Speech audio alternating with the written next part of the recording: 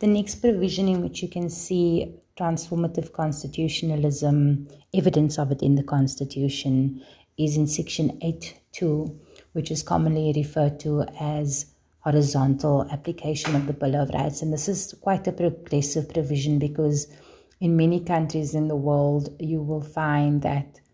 horizontal application of the Bill of Rights does not apply. So if you as a private individual want to take on a company for a big business for having caused the number of deaths via faulty cigarettes or something of the like,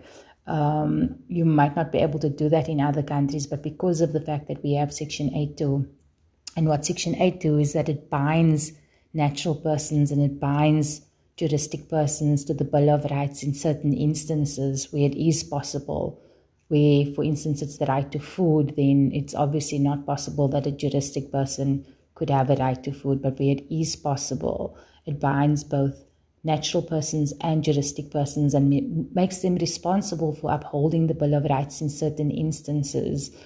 And some famous examples that come to mind are, I remember in the news a while ago, there was a couple who wanted to book at a holiday, I think it was a game reserve, and it was a gay couple, and the owners of the reserve refused to allow the gay couple. In that instance, the gay couple would be able to take the owners of the resort to court because the owners were bound by the Bill of Rights to respect their right to equality. And another example which I refer you to is quite a similar example around discrimination on the basis of